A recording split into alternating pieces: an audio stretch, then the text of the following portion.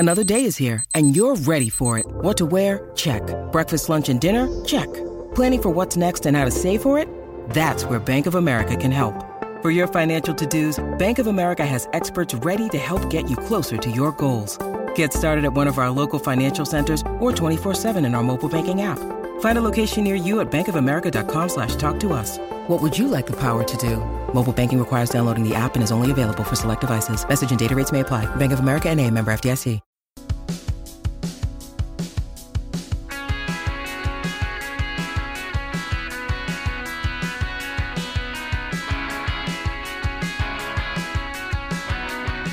Ladies and gentlemen, boys and girls, welcome back to Basketball Conference, the ACC Football Podcast, Week 5 Recap Edition. My name is Joey Weaver. I'm the Georgia Tech grad and a Louisville fan.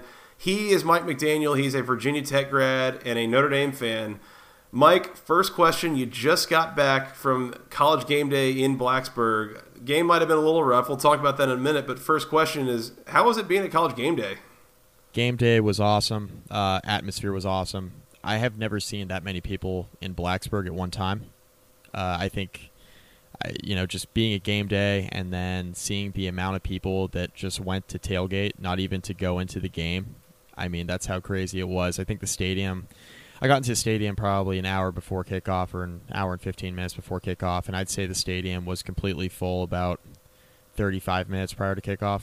So that was the kind of atmosphere we were dealing with, and the people that didn't come into the stadium were all downtown watching the games at bars. So it was an unbelievable atmosphere. College Game Day was great. Reese Davis said it multiple times, and Kirk Herbstreit said as well. It was the best crowd they've had at Game Day all year. And Lee Fitting, the executive producer for College Game Day, actually also tweeted out, if you want to have Game Day come to your school, take some notes from Virginia Tech 'cause they did it right. So atmosphere was fantastic. Of course, the game could have gone a little bit better for my Hokies, but we'll talk about that in a minute. Well, there you go. That sounds like a fun trip. I myself am back from Atlanta. I didn't say anything about it on the preview. We went to Atlanta and watched the Georgia Tech UNC game. I was able to surprise the mom while we were there, so that was good. She's a loyal podcast listener, so couldn't tip the hand that way. But we had a good weekend as well. We got in, and first thing we saw was Miami and Duke that Friday night. That was not as entertaining nearly as the later game, Washington State USC. We stayed up late watching that, and that was a good Friday night to lead into college football Saturday. Mike, we talked about this week coming in as this was Learn Something week, right, for the ACC.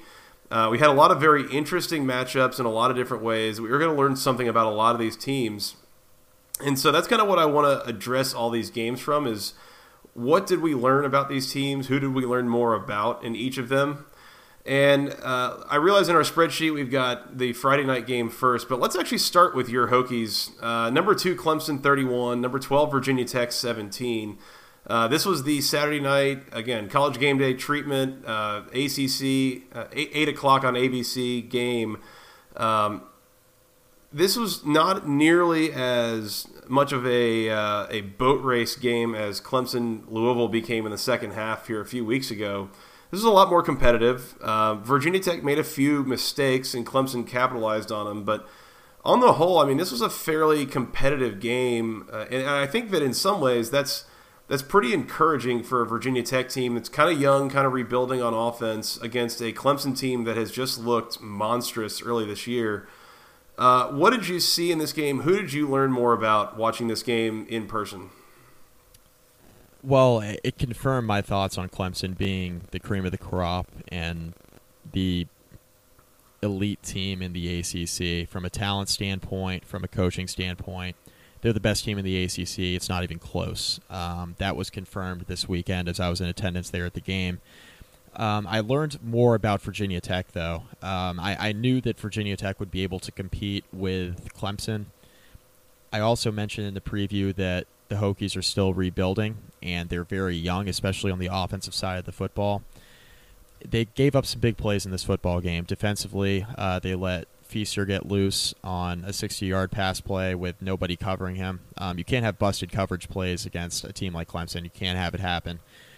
That was a big-time mistake by the defense, but as a whole, I thought the defense played extremely well in this football game. Kelly Bryant had over 100 yards rushing.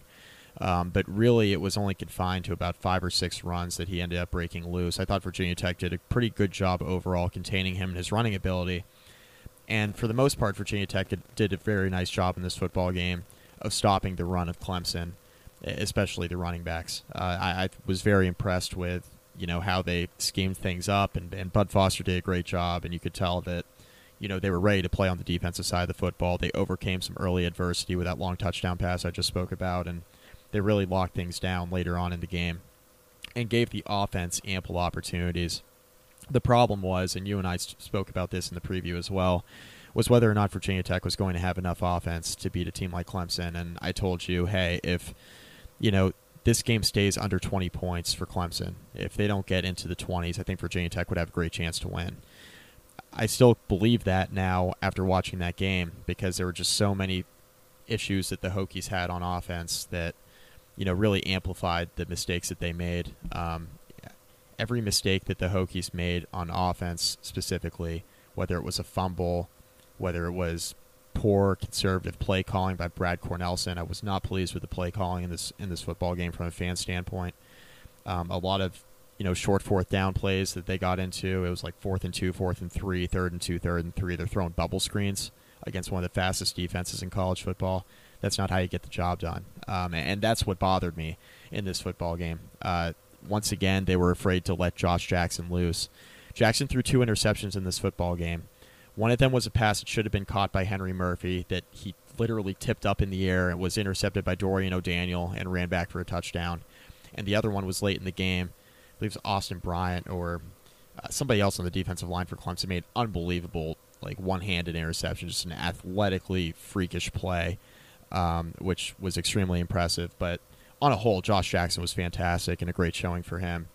But Virginia Tech made a ton of mistakes. Every time they stole the momentum back, they did something dumb to give the momentum back to Clemson. And that was kind of the theme throughout the game. It was like every time the Hokies seemed like they were getting back on track, they'd make a mistake, and Clemson would capitalize, because you cannot let a team like Clemson hang around, and you can't make mistakes against a team like this. And that was really clear throughout the entire course of the football game. Clemson was more prepared.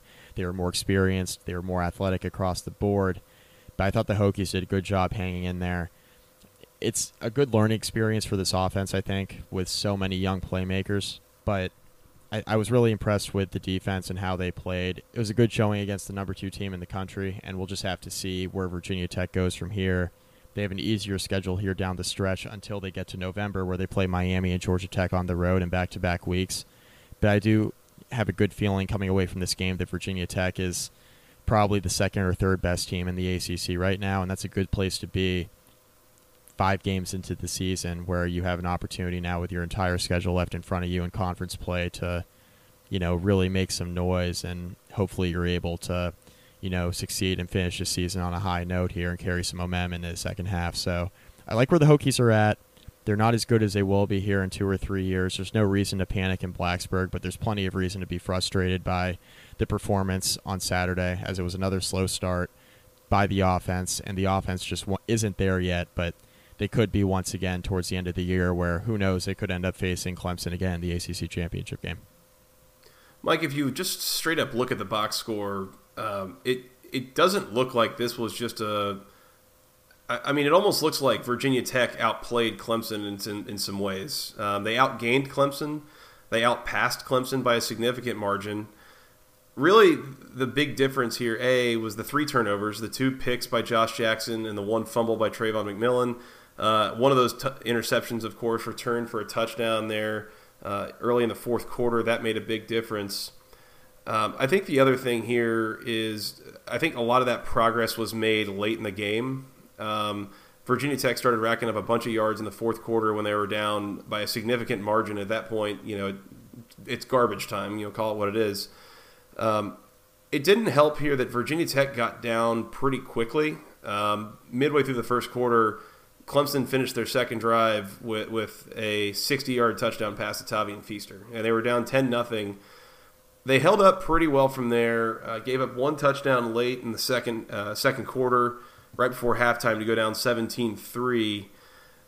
it's just interesting looking back on this game. Like this, it never really just totally spiraled out of control for Virginia Tech. It just slowly just happened for Clemson. Kind of controlling Virginia Tech's offense to a certain degree, taking advantage of a couple of mistakes that the Hokies made, and next thing you know, it's a 2-touchdown win, and that's including, again, some garbage time scoring from Virginia Tech. So I think that on the whole, there's probably a lot of good here, but there's also some signs for Virginia Tech that, yes, this is still a bit of a young building team, building program, going up against a Clemson team that just came off a national title and is fully prepared to go make a run at another one. And speaking of which, Mike, I look at the remaining Clemson schedule, and at this point, I mean, the closest game that they've played so far was probably their home win against Auburn. That was 14-6. Other than that, I don't really even know how challenged they've been, and I don't totally know who's going to challenge them on the schedule the rest of the way. Home against Wake, at Syracuse, home against Georgia Tech, at NC State, home against Florida State, home against the Citadel, at South Carolina. I mean, some people were saying that maybe Georgia Tech challenges them as much as anybody. I think if you had to pick anybody, it's probably a road game at NC State that almost beat them last year. Florida State does not look intimidating right now. We'll talk about them here in a minute, but Clemson's well on their way here, and I don't totally know where the loss is now that they've started out the season with some pretty choppy waters, 5-0, and not even really breaking a sweat, it feels like. I mean, this is a scary-looking Clemson team right now that I think pretty clearly has to be the favorite in the ACC. Yeah, I mentioned in the preview, full disclosure, that I thought that Virginia Tech was the second toughest game remaining on Clemson's schedule, and that was with me working under the assumption that Florida State would get considerably better, and maybe they still do. We'll have to see. But Florida State, to your point, does not look intimidating at all. They didn't play great this weekend against Wake Forest. They were able to pull out a win. They're still not there offensively without DeAndre Francois at the quarterback position. So kind of where do they go from here? I guess that really dictates if Clemson will be challenged at all, but hard to envision Florida State challenging Clemson at this point. The one team I agree with you is NC State, because NC State's quietly getting better. They've always had the talent. They gave that one away against South Carolina in the opener, but they've quietly been getting better and a little bit more consistent on both sides of the football since then. Now all of a sudden they're sitting here at 4-1, and they're going to be a force to be reckoned with. I mean, we were talking about that in the season previews, that NC State was going to be one of those teams in the ACC that could surprise some people, and it was easy to be down on them after that early season loss and that opener to South Carolina, but they've been quietly getting better, and they actually finished up a pretty solid September, in which now they're 4-1 here, heading into an October slate that looks, pretty manageable, especially if they're able to, pull off an upset this coming weekend against Louisville. So we'll see where NC State's at here by the time they meet Clemson, but I think that's the one spot where Clemson could probably have some trouble.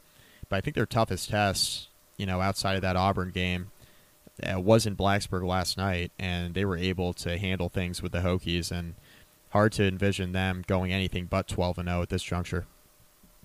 Number 2, Clemson 31, Virginia Tech's number 12, Virginia Tech 17. I'll throw that in there just for good measure. Moving on, Mike. Number 14, Miami 31, Duke 6. This was on Friday night in Wallace Wade. Man, this was I took Duke in the points. I think they were a 6-point underdog here. I thought that Duke was going to give Miami some trouble. I thought that Miami had been a little bit unimpressive in a couple of games so far against lesser competition. I thought Duke was prepared, to maybe make some noise in the Coastal and cause a couple of hiccups. And that is just not how this game went at all. I don't know if you got a chance to watch it really, but as I watch it, I mean, again, we talk about who did we learn more about in this game. I don't know. This game has to be a referendum on either Miami or Duke, maybe both. Certainly can't be neither, but I think it's a little bit of Miami being maybe everything they're cracked up to be, and maybe a little bit of Duke getting some overratedness coming off of wins over, decidedly lesser competition than what Miami was.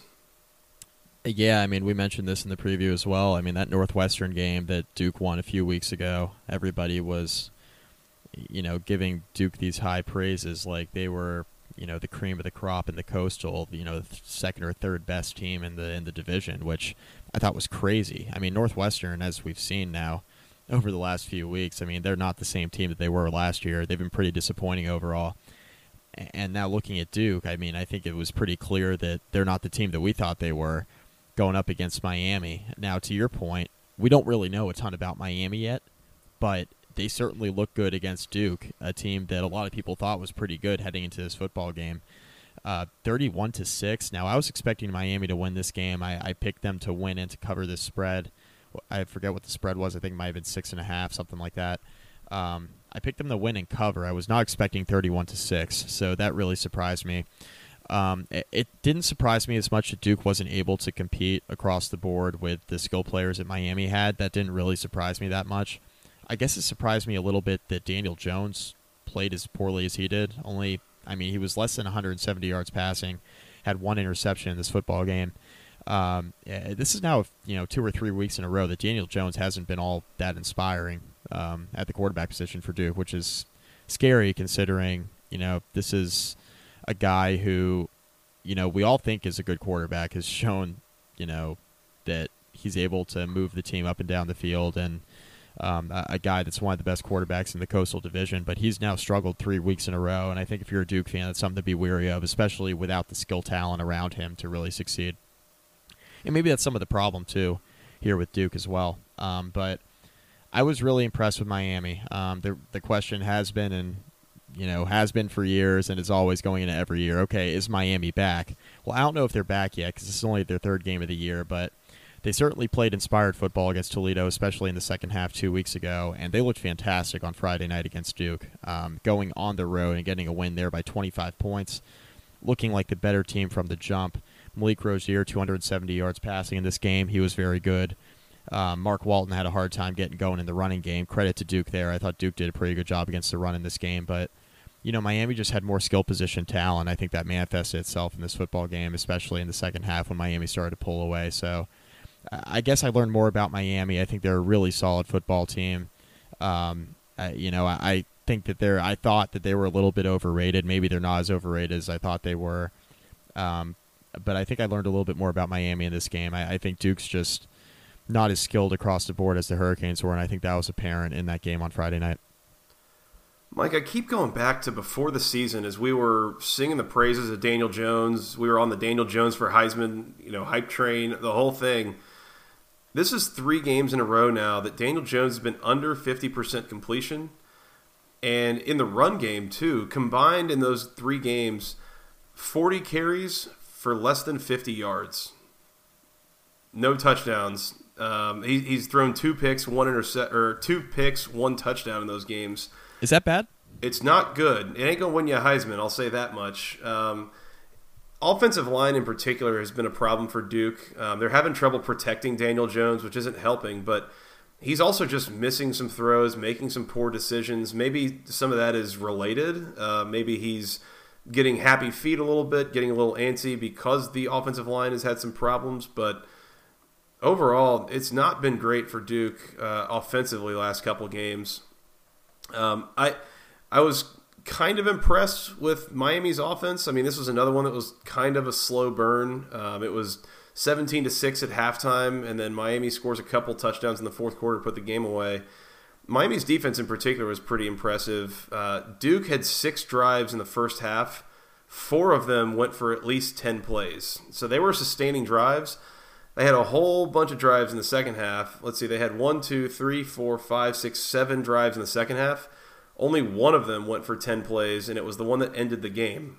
So Miami's defense tightens up after halftime, forcing some punts, causing a couple of turnovers. So, not a great showing for Duke.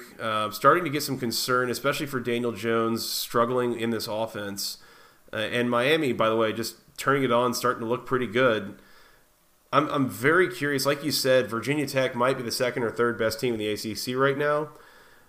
We're about to embark here in a little over a week. We're going to embark on an interesting little round robin between Miami, Virginia Tech, and Georgia Tech that's going to decide how the division turns out, I think. I'm very intrigued and curious to see how these games go. I think there's plenty of reason to like each of those teams in each of those games. Miami gets Virginia Tech at home. Georgia Tech gets Miami after Florida State off of a bye. Georgia Tech gets Virginia Tech at home. Like, there's all this different, Miami should have been the favorite coming in. There's a lot of reasons to like all these teams, and I'm very curious to see how it all plays out, because I think that's the 3-game set that's going to determine who goes to Charlotte from the Coastal. Miami, though, starting to look the part, winning 31-6 over Duke. Mike, you good to move on? Yeah, I'm good to move on, but I agree with you on your point about, the round robin situation. I mean, I think it's pretty clear Virginia Tech, Miami, and Georgia Tech are the 3 teams that have the best chance to win the Coastal Division, and that's pretty much what we expected. Now, there's been a lot of unexpected so far, from the Francois injury to NC State losing the opener, and Boston College looking kind of uneven, Virginia being 3-1 going into their bye week. A lot of unexpected in the ACC so far, but I think the one thing that we kind of did expect to happen is for Virginia Tech, Georgia Tech, and Miami to be the 3 teams in the Coastal Division to kind of separate themselves. I think we're starting to see that, and now we're going to learn over the next few weeks who's ultimately going to play for the ACC championship, because you look at the Georgia Tech-Miami situation here coming up here in 2 weeks. You got Virginia Tech playing Miami, Georgia Tech in back-to-back weeks in early to mid-November. We're going to start to learn a lot about these teams here now as we embark on conference play. Let's move on, Mike, to Winston-Salem, Florida State 26, Wake Forest 19. Did you watch any of this game? So I caught a little bit of this game. Let me say this first. Wake Forest, that defense is not a joke, Joey. Mm-hmm. Now, it's one thing to do this against a caliber of competition like Presbyterian or Boston College offensively, right? But like BC's got a terrible offense. It's one thing to do it against those teams. It's another thing to do it against Florida State. DeAndre Francois or not, most talented offense they faced by far, and they were right in this thing with an opportunity to win the game. That's all you can ask for if you're a Wake Forest fan. Like, you want to see Florida State at full force with Francois and see how you match up.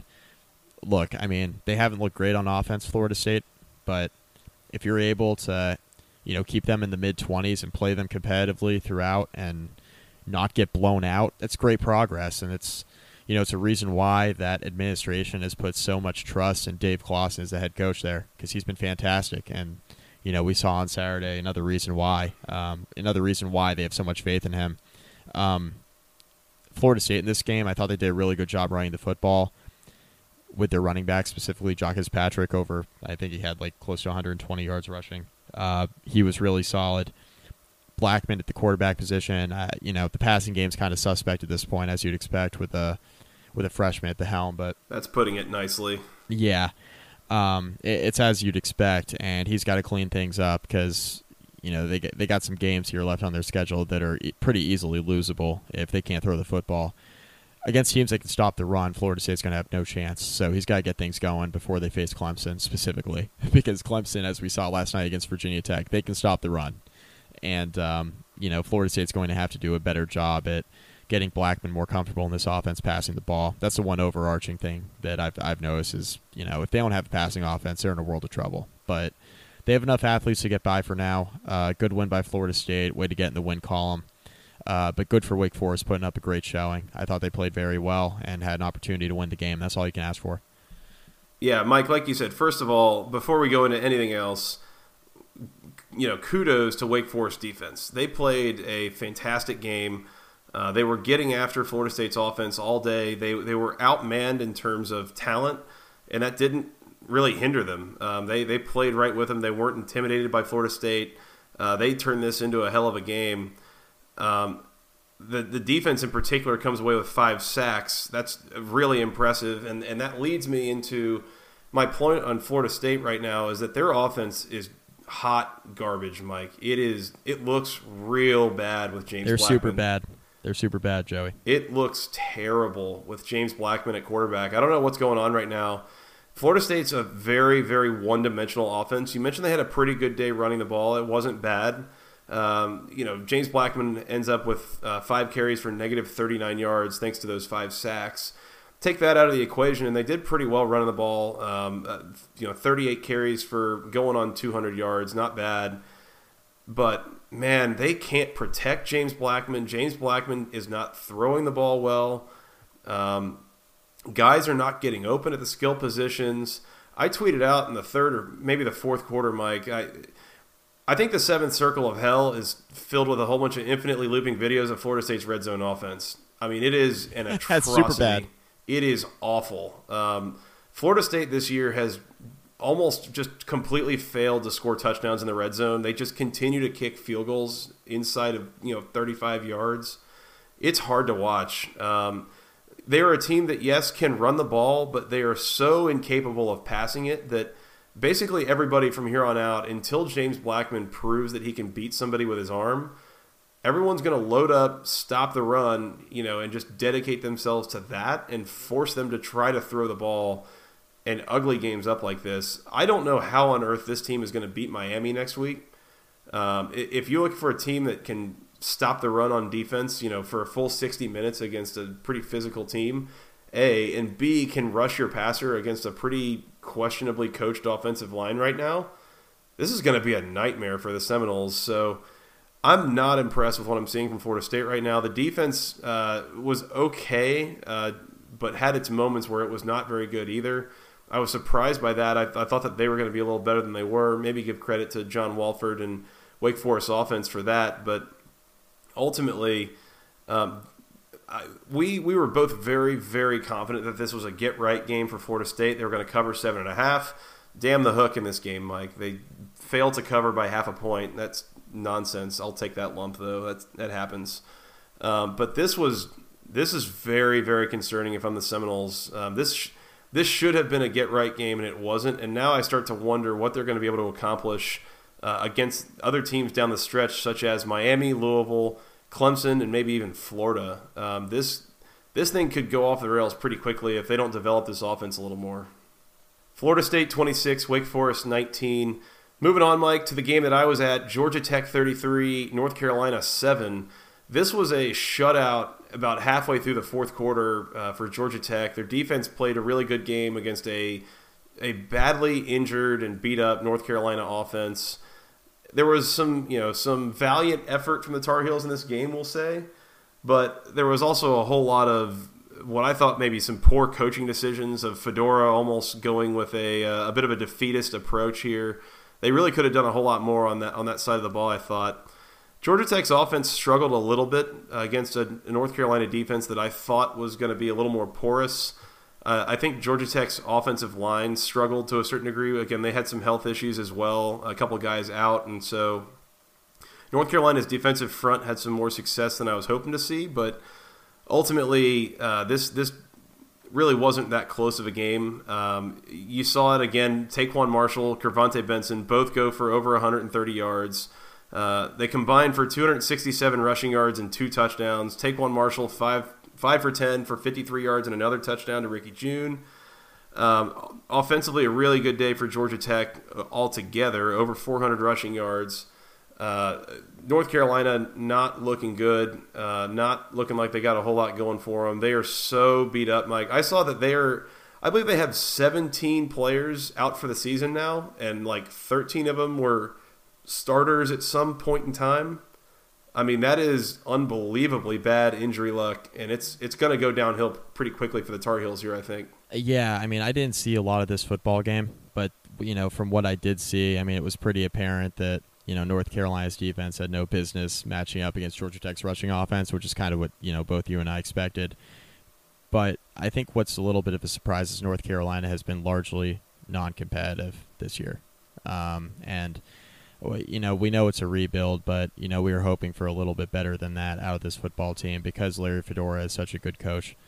But yeah, clear rebuild for North Carolina. The run defense just isn't there, at least to the degree where you got to stop a team like, a team like Georgia Tech. One of the best rushing attacks in the entire country. So obvious result from, a team that can't stop the run and a team that's as good at running the football as Georgia Tech is.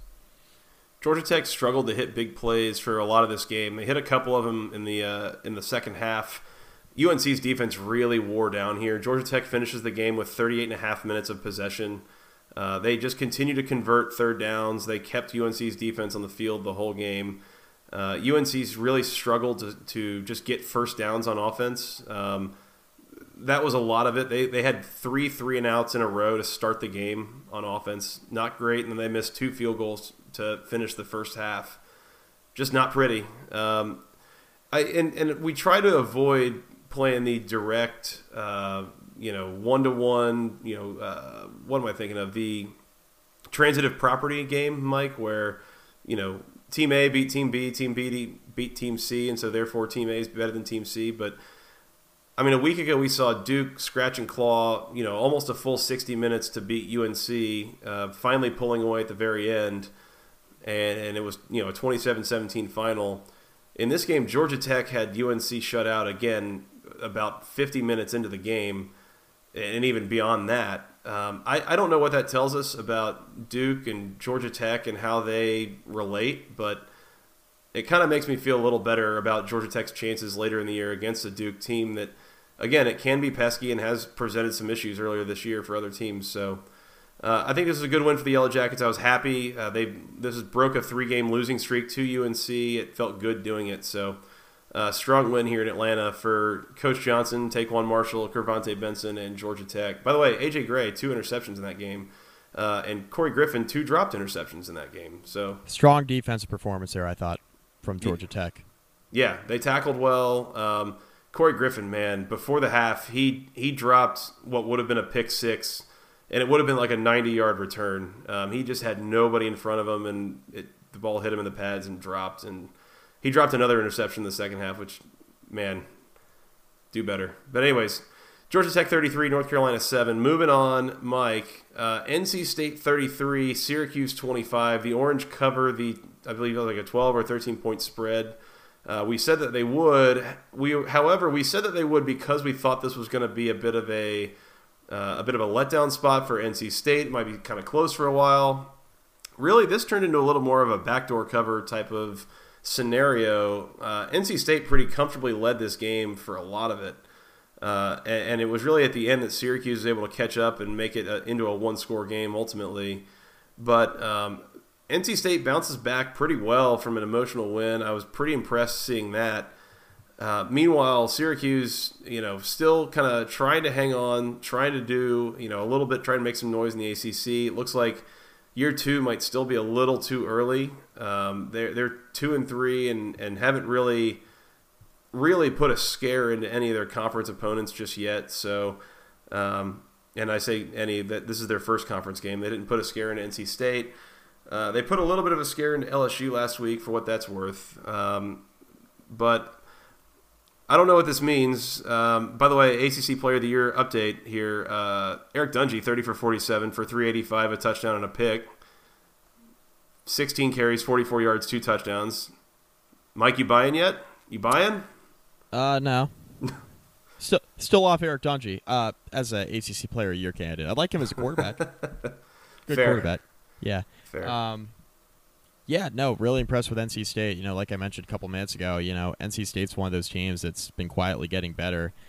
And they're going to have an opportunity now in the next few weeks to really put things on display against better caliber competition in the conference. But really strong showing by NC State. Thought this was for sure a letdown spot, and they would struggle with Syracuse just because it was such an emotional win against Florida State there, last weekend. But they were able to, bounce right back from that, get that win, come back in, and really handle their business against Syracuse. That was despite 385 passing yards from Eric Dungey, so really good performance. NC State had 256 yards rushing in this football game. 3 different runners scored, including Reggie Gillespie, Naheem Hines, and Jalen Samuels. So, really strong running game. Ryan Finley had an efficient day throwing the football. Just a really strong performance by NC State. I was impressed with them. Yeah, NC State, again, we thought this was a letdown game coming off the win against Florida State, and then this coming Thursday, they are hosting Louisville on Thursday night in Raleigh. Mike, before the season, I picked NC State to win that game. I don't know that I am changing that thought, and of course, we're going to come back and preview that game here in the next couple of days, but just for giggles right now, Mike, do you have any idea what the opening line on that game was? For Louisville? Louisville, NC State this coming Thursday. Let's see. Maybe like Louisville -6? Louisville -3, and Ooh. I'm taking the points there. I would too. I still think the Wolfpack win that game outright. But I do too. I would even -6. I feel pretty good about NC State, honestly. Yeah, I'm good with it. So we'll come back and talk about that one. But for now, again, NC State pretty strong showing here. Ryan Finley with a pretty standard 20 for 33, 186 yards and a touchdown. Nyheim Hines, big game, 19 carries for 115 yards and a touchdown. NC State's rolling. They're 4-1. That loss to South Carolina is not looking any better by the week, but in general, I mean, this is a team that's kind of starting to turn into a little bit of what we thought they might become. They've got some tough tests coming up. Their next 4 games: home against Louisville, on the road at Pittsburgh, at Notre Dame, home against Clemson. I think if you find a way to go 3-1 in that stretch, I think you're solidly second in the Atlantic, and that they're in good position to end this season in a really strong way. Potentially pushing for like a New Year's Six kind of bowl. So, yep. NC State has some opportunities here, but we're going to learn a lot about them very quickly. I mean, it took a DeAndre Francois injury to get to this point, but I think a second-place finish is even better than most fans expected it to be. I mean, I think a successful season would have been getting in the top 3 in the Atlantic. You might even be able to salvage a top 2 spot now that you knocked off Florida State, and they've had their injury issues and look horrible on offense right now. So, I agree with you. I think you go 3-1 in this upcoming 4-game stretch. I think you're in strong position, into mid to late November to have an opportunity to, really finish the season strong, get to maybe 9 or 10 wins, be in a New Year's Six scenario. That would be a great season for NC State. I think a lot of fans would take that. I think you got to say too that this game on Thursday is probably the game that decides that number 2 spot in the Atlantic at this point. It's either NC State or Louisville.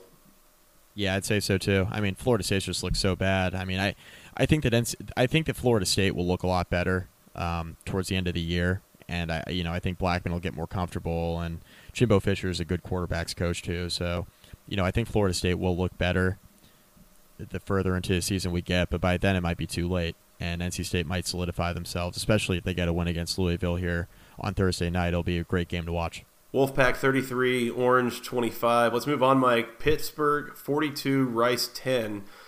Pitt finally has this, comfortable big win. It felt good. It was a long time coming this year. There's still some real reason for concern here, frankly. First of all, Pitt running the ball. Would you like to guess, Mike, who their leading carrier was? And once again, this is not a game of Name That Quadri. Yeah, I'm cheating, but it was Jordan Whitehead. Second straight week. The second straight week that Pitt's been led in rushing by a defensive player. That sounds like a problem to me. Pitt goes 33 carries for 69 nice yards and 2 touchdowns in this game. Man, they cannot run the ball, Mike. This is Rice. They can't run the ball. I don't get this at all. And you know what's bad about that? Jordan Whitehead, 1 carry, 24 yards. Their second leading rusher, Shantez Moss, correct? I believe it was Shantez Moss, who had 14 carries for 22 yards. Ugh. So he had 13 more carries than Whitehead did for 2 less yards against Rice. Not good. Not good. Under 2 yards per carry. Quadri Allison, 6 carries for 17 yards and a touchdown. He averaged under 3 yards per carry. That is not a sight for sore eyes, Mike. Max Brown, by the way, had a really, really good game here. 28 for 32 for 410 yards and 4 touchdowns. He came to play. That was USC recruit Max Brown. Yes, and he was throwing to big old Jester Weah, who is quite the target on the outside. 5 catches for 137 yards and a touchdown. He had a big day. Pitt, overall, they moved the ball largely through the air. Over 400 yards passing. They really just smashed Rice in this game. It never really was close. After their first 3 possessions, Pitt led 21-0. They led 28-0 at halftime, and then moving on, they just put the game away really quickly in the second half. So overall, I mean, a good performance by Pitt, top to bottom. They were playing against Rice, who is really a pretty trash football team. They have not been competitive at all. This is only the second time this year that they've scored double-digit points. Their 5 games now have been a 62-7 loss to Stanford, 31-14 win over UTEP, 38-3 loss to Houston, 13-7 loss to FIU, and now 42-10 loss to Pitt. So Luckily, Pitt making an uncompetitive team look uncompetitive. That's what you need them to do, but still some pretty big concerns for the Panthers moving forward. We'll see what they got the rest of the way, Joey, but yeah, no reason to be real optimistic if you're a Pittsburgh fan. I mean, you did what you were supposed to do against Rice, but I think the lack of a running game is really troubling, especially when you have most weeks where the quarterbacks don't show up. This was a rarity with Max Brown performing as well as he did, so got to run the ball better moving forward. That's a concern. Defense played okay, but it was Rice, and Max Brown played out of his mind, but it was Rice. So let's see how they perform the rest of the way. But yeah, no real reason to feel one way or another about Pittsburgh coming off of this win. They did what they were supposed to do. Yeah, not real pretty, but it's a win. Pitt moves to 2-3 on the year, so again, 42-10, Pitt over Rice. Moving on, Mike, Boston College 28, Central Michigan 8. This was kind of looks like a blowout, but it certainly was not always pretty. This was not a pretty game, not a sight for sore eyes by any stretch. Boston College had plenty of problems, in particular moving the ball on offense. Good. I'm looking at this quarterback line. Tell me how this makes any sense, Mike. Anthony Brown in a game that his team won by 20 points, 14-21 for 85 yards and a touchdown. He threw 21 passes and came away with under 100 yards. I don't know how. I don't know if I want to know how. Yeah, you don't want to know how. That's one of those things you don't want to think about before you go to sleep. Yeah, not pretty. Boston College runs the ball 53 times, comes away with 224 yards. That's also not ideal. A little over 4 yards per carry on the entire game. For reference, Georgia Tech had about 13 more carries and came away with almost twice as many yards. So run heavy is not always a good or bad thing necessarily. John Hilleman in particular, 23 carries for 89 yards and 2 touchdowns. Again, I don't know. Boston College. I was impressed with Boston College relative to my expectations, but that also wasn't a very high bar to clear. So, good for you, Eagles, but this was not pretty, Mike. This is not really a sight for sore eyes at all. The one thing I will comment on, I agree with you offensively. Boston College just isn't very good. But defensively, second straight week, coming off that Notre Dame loss a few weeks back where they gave up like 600 yards of total offense, like 500 of which were on the ground. They've looked better the last couple of weeks. They performed pretty well against Clemson on the road last weekend. This past Saturday, performed pretty well. It is Central Michigan, but defense has played well now in 2 straight weeks, building momentum back, being the defense that they have been for the last couple of years. So that's the one encouraging sign if you're a BC fan. The defense has seemingly bounced back from really, really poor performance, tackling and missing assignments against Notre Dame. They look better against Clemson. They look good again on Saturday against Central Michigan. I think that's the one major takeaway from this game. If I'm a BC fan, is the defense is, kind of back to normal. Offense is still super bad, though. I do appreciate their dedication running the football because they really know they can't throw it at this point in time. Anthony Brown's been so up and down in the passing game. He's shown signs that he can really be competent as a passer. He's obviously efficient in that he's completing a high percentage of his passes, but when you go 14 of 21 for 85 yards, I mean, come on. Like, what are we doing here? It's 4 yards a pass? Got to do better than that. So we'll see where Boston College ends up in the passing game here moving forward. My guess is it's not going to be very good, but lean on that running game. Hope that Hilleman gets it going and continue. I mean, he had 3 touchdowns on Saturday, so he looked very good. It was a pretty good running game, I guess, overall for BC. It helped them pull away in this football game, but they got to perform better as a whole on the offensive side of the football, and that's been a common theme now for as long as Steve Addazio has been the head coach. Boston College 28, Central Michigan 8. Last one, Mike. Louisville, number 17, Louisville 55, Murray State 10. This is an FCS matchup. It was pretty straightforward. This was never really all that close. Louisville was up 35-3 at halftime. Lamar Jackson, 249 and 3 touchdowns through the air, 100 yards and another touchdown on the ground. He becomes the ACC's all-time leading rusher among quarterbacks. So he just continues to etch his name in the history books. Overall, a pretty strong day for Louisville, top to bottom. They're still struggling a little bit with turnovers, but Jawan Pass, the freshman quarterback, heir to Lamar Jackson, did come in. He was 14-19 for 115 and a touchdown. So I don't know. There's a whole lot you can complain about for Louisville here, and really they looked pretty good cruising as they gear up to play NC State on Thursday.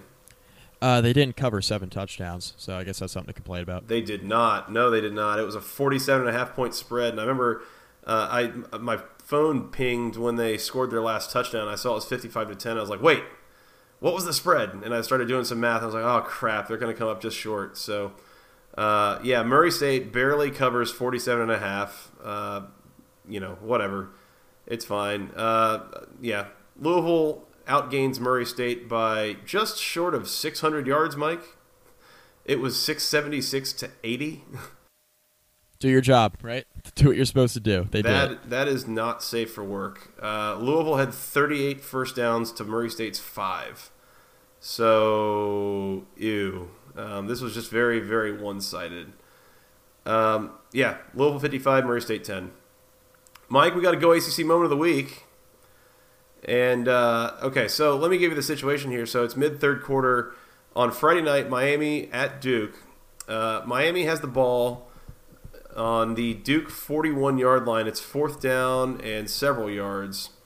And so they're going to line up to punt, right? They're going to, look, it's a little bit deep in Duke territory, but ultimately, you know what? Like, let's just try to pin Duke deep, right? And so they snapped the ball, Mike, and did they pin Duke deep? Let's just say they didn't pin Duke deep. In fact, they didn't pin Duke at all. Did they get a touchback? You know what, Joey? No, they did not get a touchback. Didn't just kick it too far, get it in the end zone? No, but you know what they did do, Joey? What, Mike, what did they do? Negative 1-yard punt. Oh. Miami, what are you... Yeah. Negative 1-yard punt. How is that even a thing? Negative 1-yard punt. I think it got blocked, right? It must have gotten blocked. You know what? It didn't get blocked, Joey. How does this happen? Mike, have you ever punted a football in your life? I have, and I guess I could see how it could happen when I'm punting, but when you're a punter on scholarship at a major ACC school, how do you let that happen? Wow. I've seen me do it, but for them to do it on national TV. I mean, in fairness to the punter, he is 15 yards behind the line of scrimmage, so that's a long way. You got to get all the way back to the line of scrimmage. So, but only 14 yards of it he got back. Man, Mike, this was ugly. Wow. Go ACC for the minus 1-yard punt from plus territory for Miami there on Friday night. Obviously, it didn't matter. They ran away with the game anyways, but not ideal. Negative 1-yard punt for Mr. Zach Fiegels. Congratulations. You have the Go ACC moment of the week.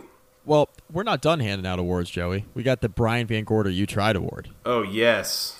Oh, man, those last few drives of that Central Michigan-Boston College game were pretty rough, huh? Oh, inject that straight into my veins. Let's go. What was it, Joey? We had, 8 drives left? And what was it? It was like 4 or 5 punts and turnovers. And I believe there was only 1 punt, actually. 1 punt? Yeah. Yeah, so offense on display. I mean, here's the thing, right? So the Chippewas don't have the greatest offense in the world, right? And neither does BC. Fair statement. Fair statement, right? But for anybody who was tuning into that game for offense, and for the love of God, I hope you weren't. If you were tuning into that game for offense, you simply didn't get it.